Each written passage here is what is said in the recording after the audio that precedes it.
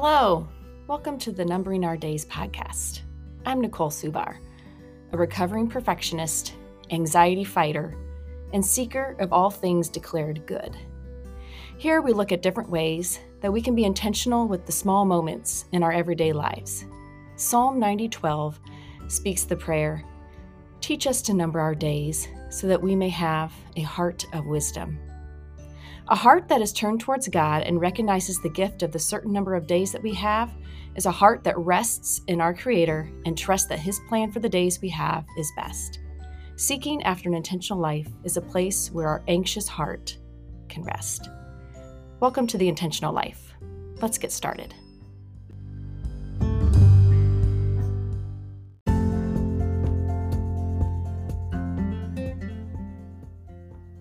A few years back, a friend gave me a fig tree as a gift. She told me to plant it in a pot, put it in full sun, and leave it outside all summer with regular watering. But when it started to get cold, I needed to bring it inside. Fig trees are not particularly fond of the Midwest climate where I live, so about mid-October, when it starts to get down to freezing at night, I bring my tree inside. When I pull it indoors, the tree is still full of leaves, gorgeous and green. However, after about a week inside, away from the sun, the leaves start to turn brown and fall off. I was told that I needed to put my plant in a dark, cool spot for the winter. So it hangs out in a closet with no windows during that time.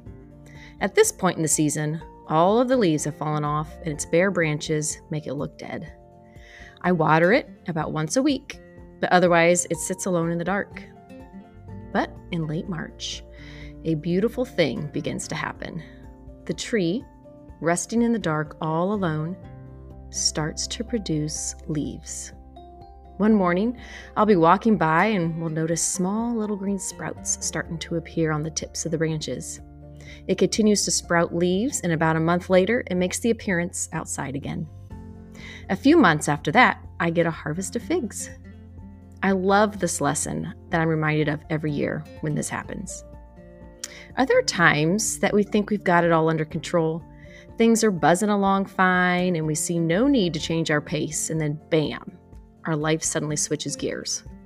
We go from 100 miles an hour to zero faster than we can blink. We sit there stunned, wondering why this happened. We thought it was all going great and it was all under control. We were just like that fig tree in October, green and fully leafed out in all our glory. But we didn't know about the frost coming that could kill us. We didn't know about the winter and that going at the pace we were going, we were bound to be burnt out. This dark, cold winter we were placed in, perhaps it's a period of rest. It's a time for us to take a deep breath from what we thought was our best life in order to be prepared for the good that is coming. If the fig tree didn't have its winter rest, safe in the dark room, it wouldn't have the energy to produce those delicious figs come August.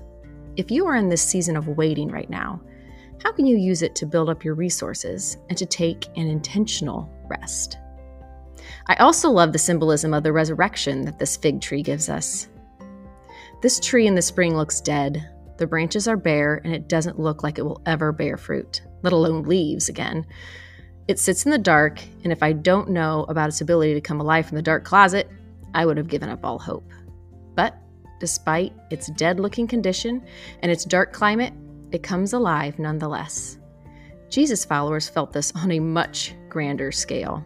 Their king had been crucified. They had such hopes for the future with Jesus in the lead, and then it all came to a horrific end. Jesus was dead and was sealed in a dark, cold tomb.